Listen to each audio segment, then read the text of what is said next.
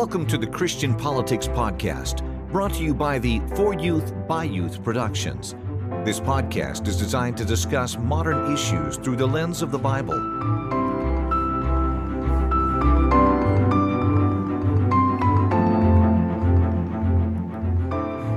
Well, hello and welcome to the Christian Politics Podcast, the only podcast where you can find modern-day political viewpoints from the lens of the Bible. And so I'm Bryson Davis, and I'm here with my good buddy and my co-host, James Seifert, and we're just so excited to be back with you. Hate I was out last week. I hate I missed that. Daniel, I want to say to you, if you're listening out there, I want to say you did a fantastic job. I really enjoyed what you guys had to say in there. While I was gone, I was not able to talk about Rush Limbaugh passing, which I just wanted to say a few words about Rush. Rush is he's always been a part of my day.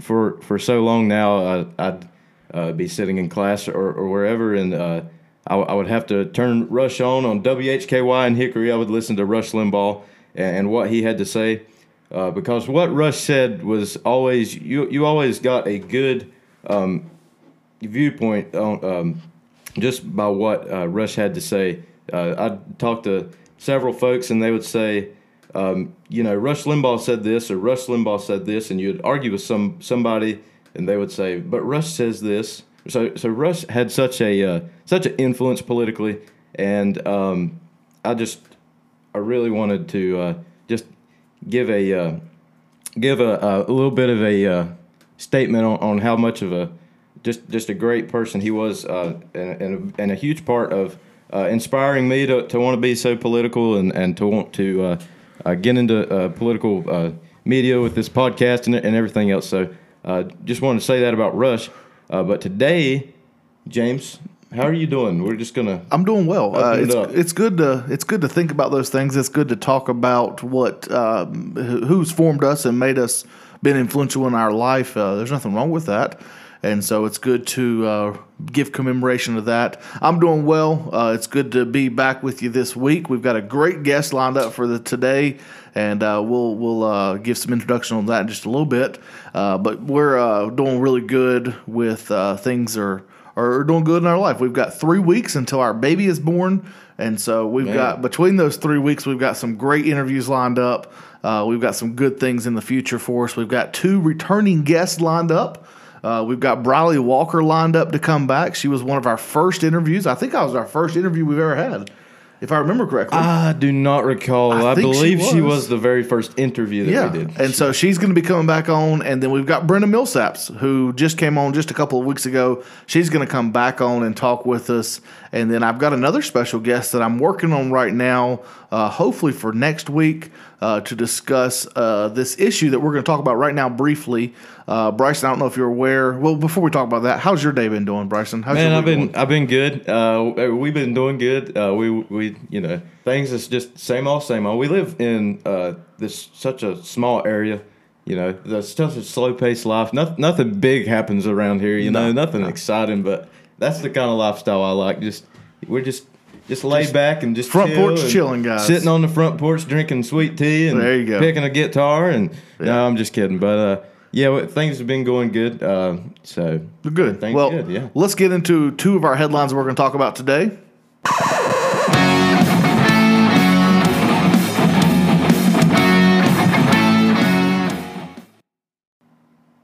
All right, the first thing that we're going to talk about is New York's fine governor, Andrew Cuomo, who's been the governor of New York. You've probably saw him because he was on television, whether you live in New York or not, all throughout the pandemic last year, giving his press conference the same thing every day, basically. But he is facing some backlash now about his actions during the pandemic, which at the time were so incredible. The gold standard. The gold standard. You look at places like Florida with Governor DeSantis, and what a horrible thing that he did, which I hope you realize I'm being sarcastic. But you look at New York, and you see Andrew Cuomo doing such a great job of putting these COVID patients into nursing homes. What a tremendous, genius, smart idea it was to put COVID patients into the place where the most vulnerable people to have a negative effect of the virus are at. What a genius idea. What a great idea to do that. imagine how many more deaths this man has caused by that simple policy of putting these COVID patients into these nursing homes with the most vulnerable people. But anyways, he's facing backlash now from Republicans, which he has received backlash from Republicans all along. Democrats who are kind of turning their back on that. We'll talk about that in a second. But they're opening investigations into his whole entire coronavirus handling because he did put those COVID patients into nursing homes when that was really unnecessary to happen. The Trump administration had sent an entire hospital ship from a naval ship down to New York, which was not used. They had certain emergency hospitals placed throughout places, but the smartest thing to do in Andrew Cuomo's mind was to put these COVID patients with one of the most infectious viruses or spreading viruses that we've ever seen in my lifetime, maybe your lifetime, and so that's what he did, and so he's facing investigations throughout, and he's had some fellow Democrats turn his back on him. And to put the cherry on top, there are several Democratic women, some in which who worked for him, that have now accused him of sexual harassment. Okay. Well, it's a bad time to be Andrew Cuomo. Yeah. And the big thing is, and the reason why we use that word gold standard was because those are the words that Joe Biden used to describe Governor Cuomo's actions and how he handled the situation. The President of the United States. He said this was the gold standard, and this is the thing. I want to add this clip in. I want you to listen to the press secretary, Jen Psaki. We'll learn that one day. It's going to be rough for me to get that. But listen to this clip by Jen on what they had to say about Governor Cuomo. Cuomo under fire for allegedly not being transparent and misleading on the number of nursing home deaths in New York. Last spring, President Biden cited Andrew Cuomo as the gold standard for leadership during the pandemic. Take a listen. Your governor of New York's done one hell of a job. I think he's sort of the gold standard. So now we've seen that Governor Cuomo has allegedly undercounted nursing home deaths, misled legislators in New York, and he called New York Assemblyman Ron Kim, raising questions, basically threatening to destroy him, I think was his actual words. So does President Biden still consider Andrew Cuomo the gold standard when it comes to leadership on the pandemic? Well, John, we work with Governor Cuomo just like we work with governors across the country. He's also chair of the NGA. So he plays an important role in ensuring that we're coordinating closely and getting assistance out to people of his state and to states across the country. And we'll continue to do that. And there, of course, will be a process. The investigations will leave that to others to determine, the appropriate law enforcement authorities to determine how that path is going to move as we look forward. But we are going to continue to work with a range of governors, including, of course, Governor Cuomo, because we think the people of New York, the people of states across the country need assistance, not just to get through the pandemic, but to get through this difficult economic time. And that's where our focus remains. All right, but Jen, my question was, does President Biden still believe that Andrew Cuomo is the gold standard, represents the gold standard on leadership during this pandemic? Just a yes or no. Does he well, John, the president, well, it doesn't always have to be a yes or no answer, John. I think the president is focused. Well, there you have it. They went back and forth. A newsman asked her, does the president still consider Governor Cuomo the gold standard? And this was her response. You just heard it. Well, I don't think it has to be a yes or no answer. When you asked a direct question, yes or no is the answer you can give. You are the press secretary of the President of the United States. You are required to answer these reporters' questions. I mean, maybe she should look at Kayleigh McEnany for advice on how to do her job. Or maybe she'll just circle back and come back later. But she's circled back like 300 times. Not yet once has she ever came back that I recall of a time that she circled back and actually answered the question. So, all right, well, let's look at this last discussion for today before we get into our guest. And this is the Equality Act. And I don't know if anyone's this is being shown a little bit, but I don't think the actual gravity is actually described of the Equality Act. And we're going to briefly talk about it today. We may decide next week to do a full episode on the Equality Act because it is so huge. But it passed in the House.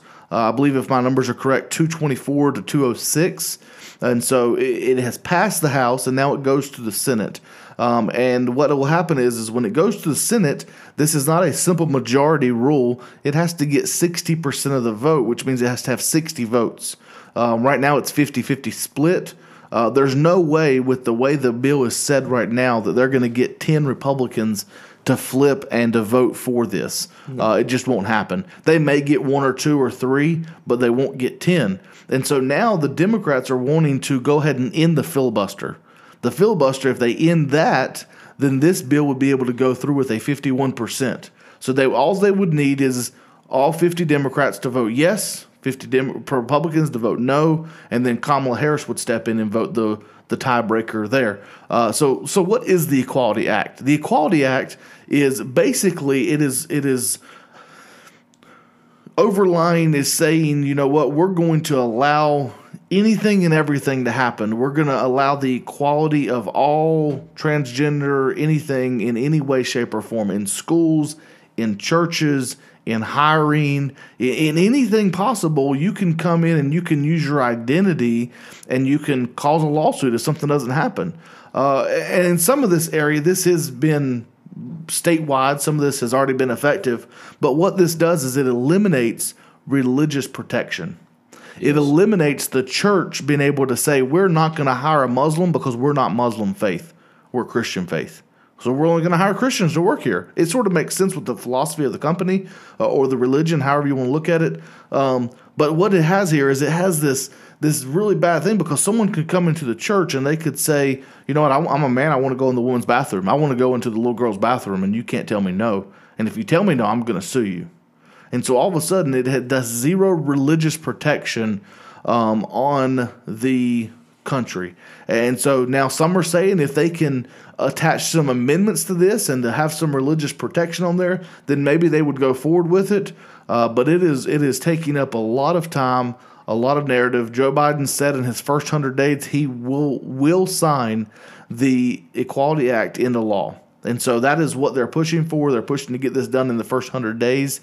He's got his first 100 days will be in April 29th. And so we're about halfway there. Yeah. So he's got some things coming up. So I don't want to go into a lot of detail because I think we're going to do that next week. Hopefully we'll do a whole episode next week on that. And we'll give you some more of the nuts and bolts. But if you haven't looked into it or if you haven't heard about it, type in the Equality Act.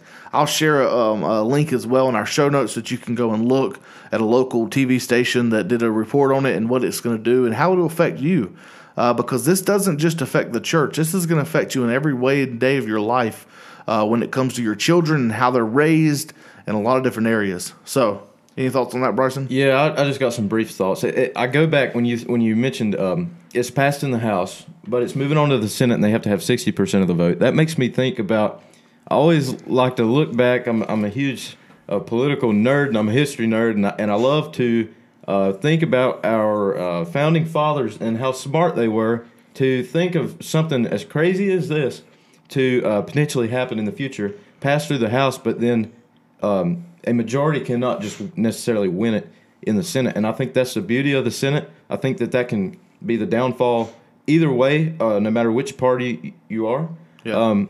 But I think that is really a great thing because that has stopped a ton of dangerous, liberal, and even socialistic policies from going through. And as far as President Biden signing that, I'm not sure when he says that. I really haven't. I've heard of the Equality Act, but I've never studied it. Yeah. Maybe by the time it passes through the Senate, maybe he'll forget by then. I'm not sure. But anyways, we'll break that down next week. We'll talk more about it. Yeah. But that is huge. This is such a major thing for we as Christians and people in the church. This is really a big thing, and it's not being covered. It's not being talked about.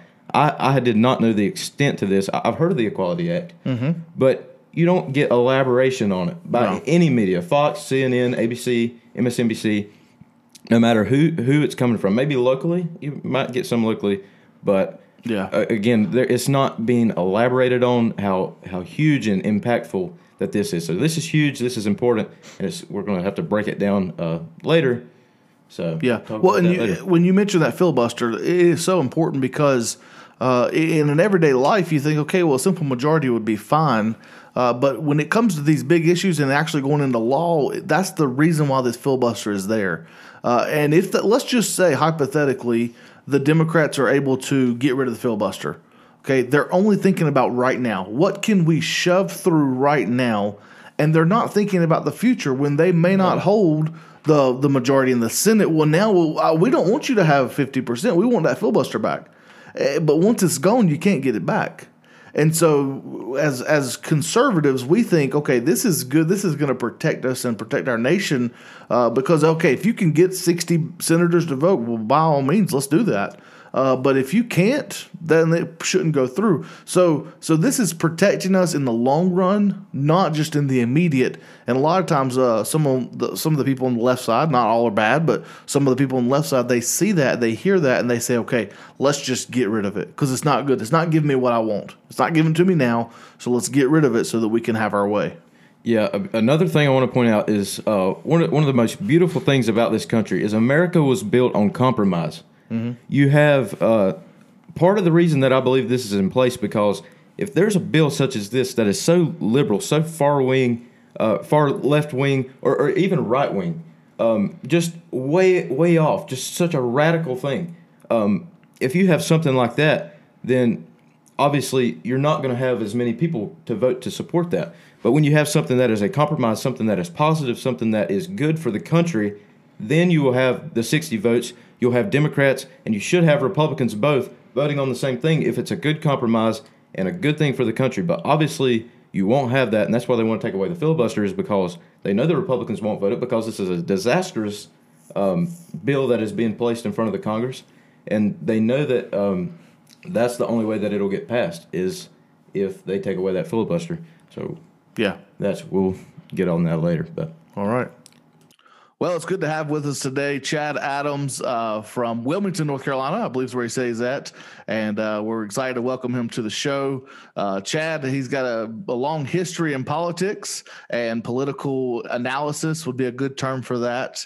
And so, Chad, welcome to the show. Sort of tell us about yourself, your background, where you come from.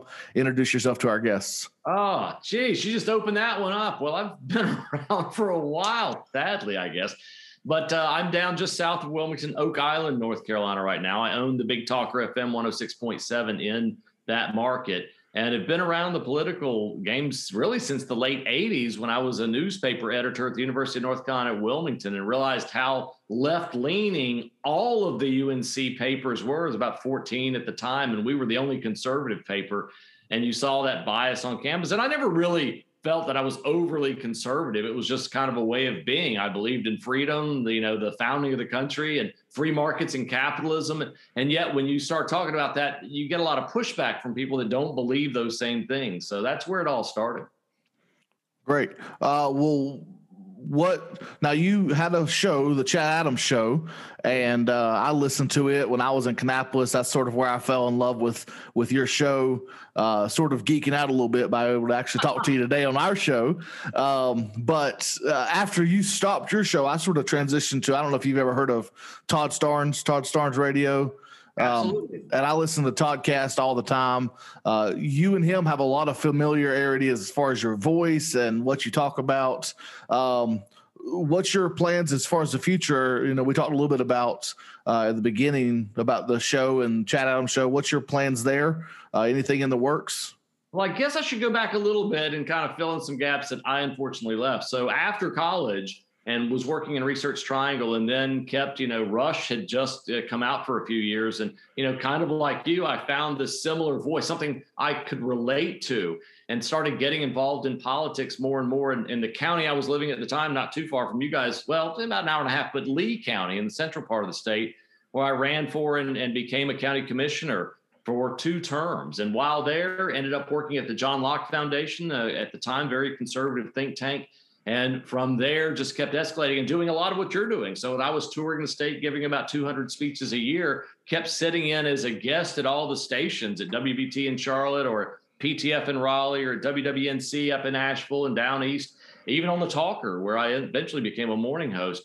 And it just kept becoming something that you realize how many people think like you guys. And those are the kind of things that make a difference when people like you get involved and people realize that there are people like you, like me, all over the state that are fighting for these freedoms, whether it be fighting against a local tax increase or fighting to merge government to make it simpler and easier on folks to understand, or even fighting at the statewide level for lower taxes and more freedoms and getting rid of these, boards and commissions that really crush and are oppressive toward business. So those are the things that really created that. And having been in elected office for a while, you realize how much of this local control matters. So to that end, that's when I ended up. I got an opportunity to be a talk show host in the Wilmington market, where we were number one for years. And then a couple of years later, decided to buy the station. And so now we have the number one talk station in Wilmington. And that voice, because so much of media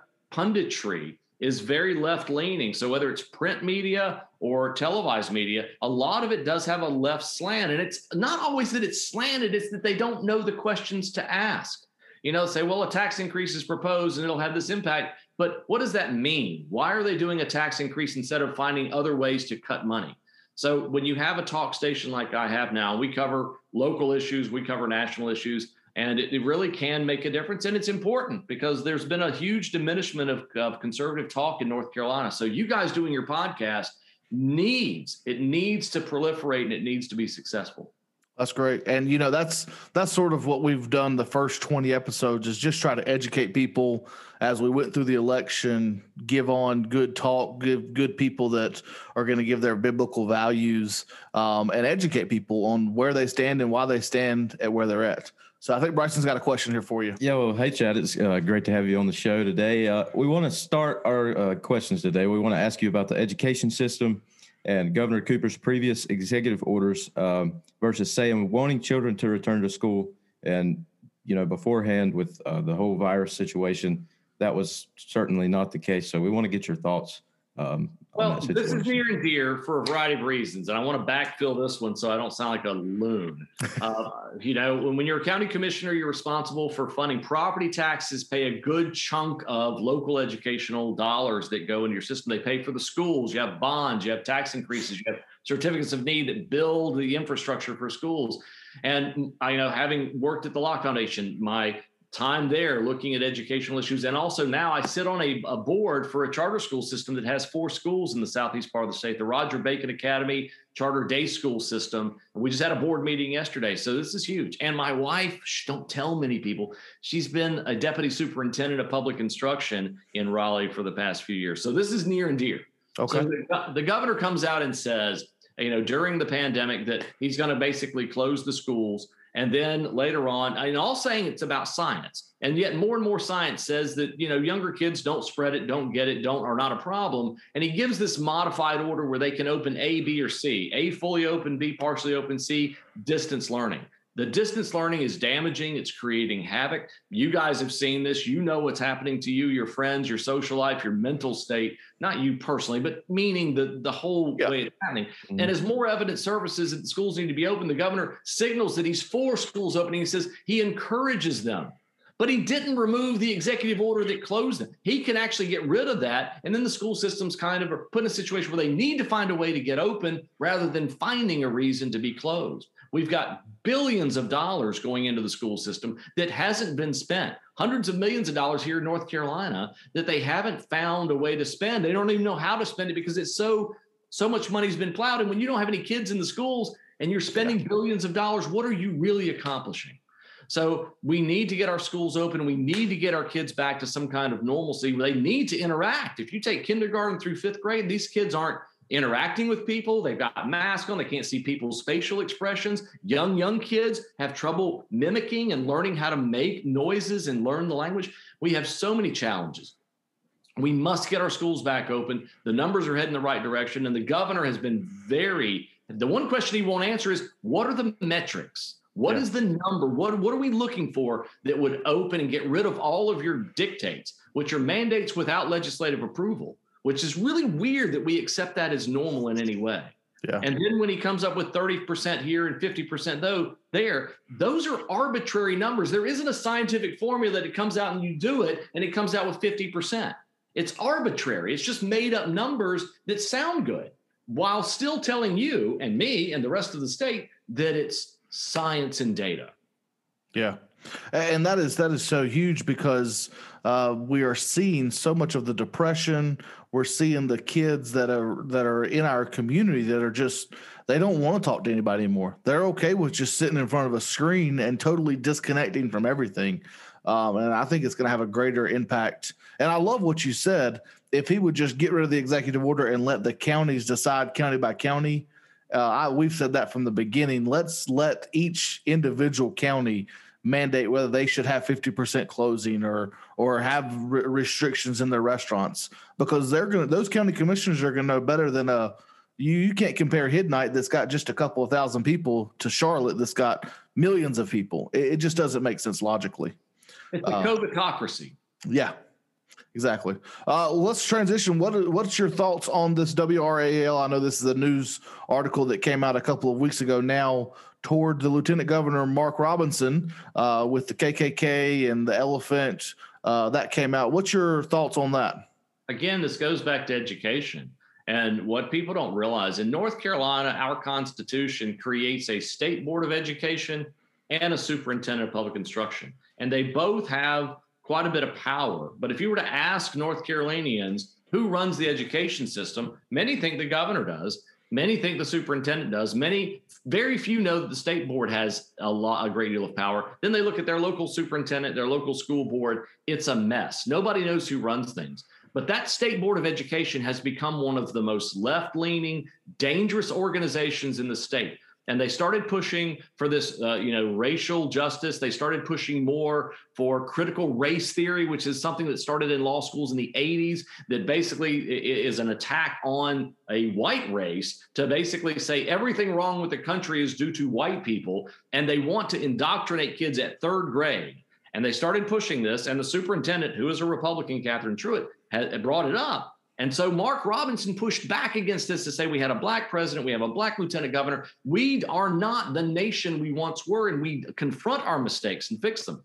To which WRAL, that was a bridge too far. They post a very difficult, it's just a horrible cartoon. It's alleging that a black lieutenant governor is a member of the KKK because he's Republican. And this is the kind of race baiting that WRAL has done, and become WRAL a good example of that. Left-leaning media, Capital Broadcasting, all of their editorials, all of their editorial cartoons. And by the way, that cartoon was drawn by an 8th grade teacher from Johnston County. So that's how he feels. And he's teaching your kids. That's an indoctrination. So there needs to be pushback against WRAL and the hypocrisy they illustrate on a day-to-day basis, even in their news coverage. Yeah, absolutely.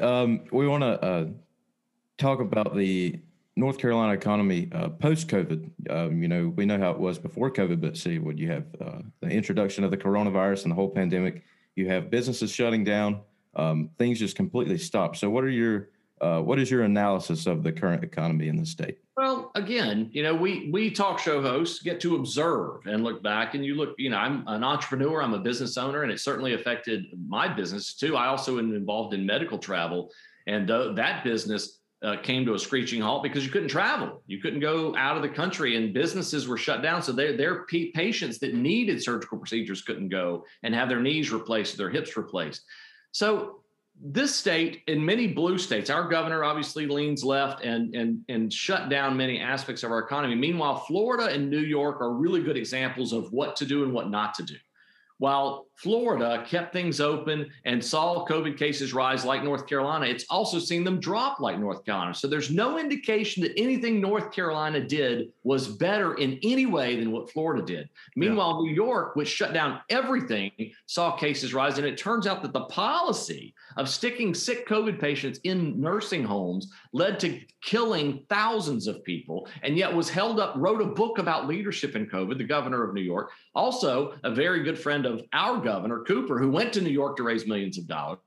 So I think that North Carolina we need to press the governor on what conditions need to exist to fully open back up. The governor will not answer that question. His staff refuses to answer that question. They refuse to address it, but it needs to be pressed. And he's been losing in court. He lost on churches, as you guys know. He was losing on the bar front. So as he gets close to a loss in court, he acts like he opens things up for science and data. And the truth is the legislature's finally waking up from its slumber and starting to push back against this.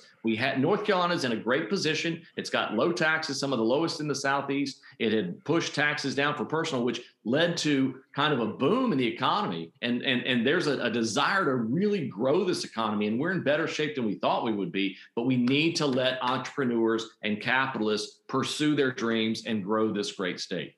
Yeah, that's a great point. I loved how you said that you look at the difference between Florida and New York. We did that on this last episode with Daniel Odom, and we talked about how the media isn't covering Florida in a positive light. They're showing Florida as a negative light, and they're showing New York as this gold standard.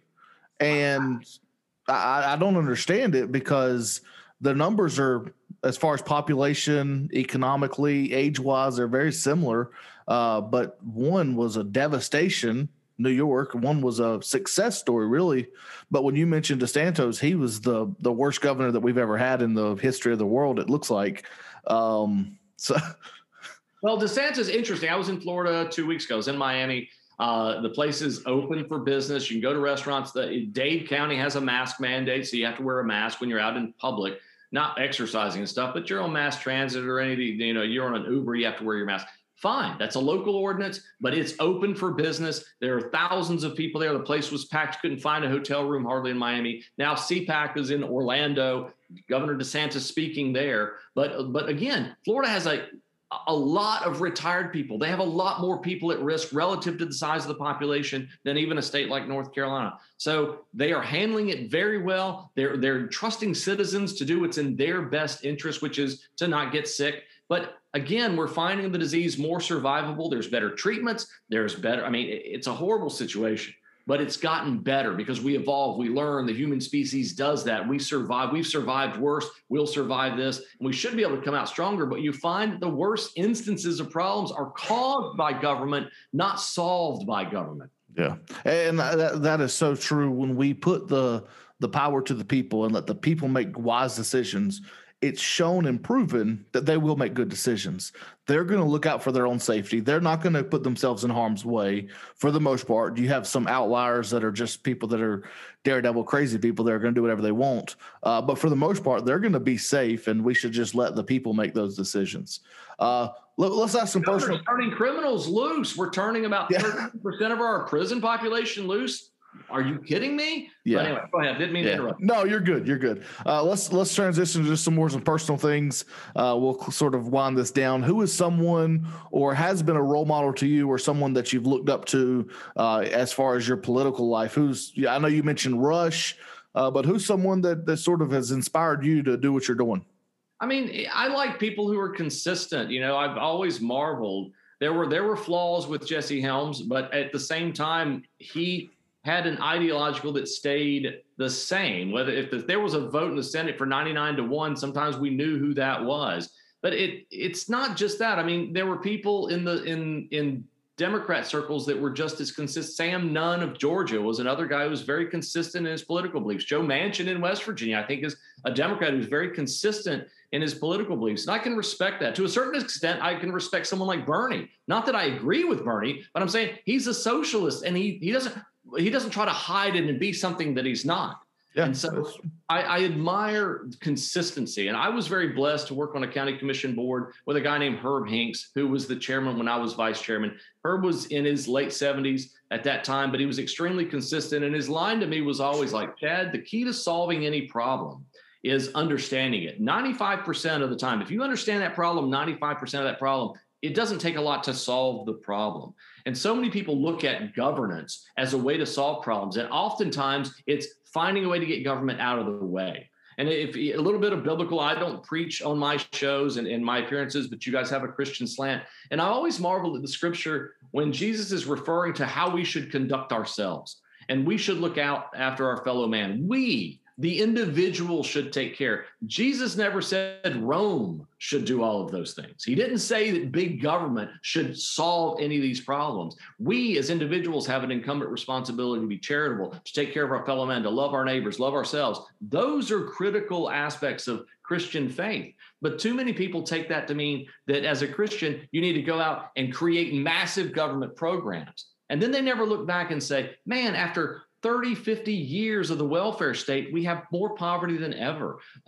64, over 50 years of civil rights legislation, and as allegations of racism abound. So at what point do we start pushing back and say, wait a minute, stop this virtue signal wokeness? We have real problems in the world, and you guys are fabricating problems because life is so good in this country that you have the time to make up problems that we're wasting time solving. That in a third world, I grew up in Puerto Rico. It was a very different world, and the problems that we faced in Puerto Rico than we face here in North Carolina. A lot of people didn't have the time to just go out and scream about being a perpetual victim. And there's nothing about our faith that says we're perpetual victims. We overcome our problems. We work together as a society to do so. Yeah, that's so true. Absolutely. I want to go back to when we first asked you, when you start, and you're talking about who you've looked up to, and you talk about consistency. And I really like that, because we look in Washington today, and you look at these people. I want to use Mitch McConnell as an example. You see him recently on the entire impeachment deal that was going on with the second impeachment of Donald Trump. And he says that Donald Trump has committed impeachable offenses, but then he votes to not impeach him because he doesn't think that it's right to impeach a president who has already left the office.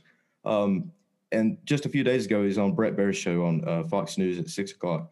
And he says that if Donald Trump was the nominee of the Republican Party, that he would get behind him and support him after he's already, frankly, turned his back on Donald Trump. So you see a lot of that in Washington. You see a lot of switching back. So I'm with you on that. I admire people that have remained consistent, whether I agree with them or disagree with them. I'm with you 100%. And Mitch is a very good example. Look, there's a reason that Congress has about an 18% approval rate. And that's because people look at DC, and to survive that swampiness, you have to be shifty. And it rewards being shifty. And Mitch McConnell is very good at navigating the swamp in a way that allows him to get the votes he needs to accomplish what he needs to accomplish. But it doesn't give him a record of consistency. And that's what is problematic. And luckily, I think that one thing that Trump has done is we have a number of people like Rand Paul and Cruz and Jordan and others that have become remarkably consistently conservative and constitutionally based. And that's important. When the Constitution becomes irrelevant, so does the country, because the degree to which this country is held together by a piece of paper. Think about that. Most countries are held together by people, dictators, kings, leaders, tough-handed leaders. We're held together by respect for a piece of paper that has a set of rules that govern us. The minute that becomes irrelevant, so does the country. And so it is important to keep the founding and the history in place. And the people that are pushing against that, they know exactly what they're doing. They're trying to get rid of that document so that they can mold the country and say, oh, all these other people that failed at socialism, they just did it wrong. We'll do it right. But we don't see pictures of Venezuela or any other socialist country being put up as examples of what we want to be. And people aren't creating caravans to go to Venezuela. They're creating caravans to come to this country. Absolutely. That's great. We've already sort of talked about this with the whole WRAL incident, but I want to ask you, with race being a very sensitive topic in America today, obviously it's talked about constantly. You saw it went on pretty much all of last year throughout the summer. Where do you stand on this issue, and what are your thoughts just generally on what has went on regarding race in this country? I'm very concerned about the narrative of trying to castigate any race as the bad guy. And right now it's the push, if you are white and you happen to defend yourself in any way, you're either a supremacist or a bigot. If you're black, you're supposed to be a perpetual victim. And if you're a Republican black, you're castigated and called names, and it's acceptable to call you names in public. And that's an unfortunate reality. We are a diverse country in thought, in race, in culture, in backgrounds, ethnicity. And I think a lot of our differences are because we want to create tribalism. We want to create the bad guy and the good guy, or good gal and bad gal, or whatever you want to call folks. But I think we've got to get back to some kind of common sense way of being. And I realize that, look, America, the beauty of this country is we have flaws. We have had flaws from the beginning. It's an imperfect country, and the founders recognized that it's imperfect. When Jefferson was writing the Constitution, he fully recognized that slavery was a problem. It's just to create the country, he had to create the country first, and then knew that problem would become relevant and have to solve itself, and it did, almost 100 years later. And yet we're still solving our problems. The issues of who could vote, women's suffrage, a World War I, II, a Great Depression, a World War, Vietnam, civil rights. The real civil rights struggle was in the 60s. We've solved most of that. And this is now more a millennial kind of woke snowflake way of looking things. We only in America do poor people drive cars, have cell phones, large screen TVs. I don't mean to diminish the challenges of poverty, but to sit there and create this world where everyone can be a victim. If you are a victim and you're a perpetual victim, that means none of what happens is ever your fault. And so we've got to get away from that and realize that we all have an incumbent responsibility to be citizens, regardless of our race, background, sexual preference, whatever, that equal rights for all, special privileges for none. And that's where we need to get back to. Yeah, that's so good. That's so true. Well, Chad, we want to thank you for coming on the show. Are there any closing remarks that you have for our audience or for anything that you want to say to close it up? And then we'll be done for today. I want to thank you guys. I think it's very important your audience understand the importance of what people like you are doing. And I hope that they will tune in. I hope they will listen, because I'm so glad to see young folks that are caring enough to get a message out there. I think your message is not one of intolerance. Your message is one of freedom, of capitalism, of Christianity, of your faith. Don't be ashamed of your faith. We need to be proud of who and what we are without being discriminatory toward any other group. So I'm very proud of what you guys are doing. I hope you continue to do what you're doing and look forward to hearing more as you guys go through school and start doing other things. So please do stay in touch. Great. Well, thanks for coming on, Chad. It was a pleasure talking with you today. Absolutely. Good job. Well, that was such a great interview with Chad. I thank him for coming on today to our show. Man, it was a great time, a great interview. We hope you enjoyed it just as much as we did. And we're going to go ahead and close the show in prayer, and then we'll let Bryson give us some closing thoughts. Father, thank you for this day. Thank you for allowing us to be able to be on this platform. I thank you for Chad giving us that encouragement today to continue on. Sometimes we feel like people aren't listening, but we hope, Father, that you would get the honor for it. Hope that we'll just be a conduit of information to be able to get truth out there, to be able to get information out there, to be able to help people overall. And we just thank you for your freedom that you've given us, the freedom that we have in Christ. And it's in your name we pray. Amen. All right, well, that's the show. Such a short time we have with you. It was such a great time we had. If you want to contact us, reach out to us. We really want to hear from you guys, and we enjoy when you do contact us. We enjoy hearing from our listeners. So 5byproductions@gmail.com is our email address. We want to hear emails from you. We have audio message available on Anchor FM. We're available on every platform, but you've already found that out because you're listening to us somehow. So until next time, God bless.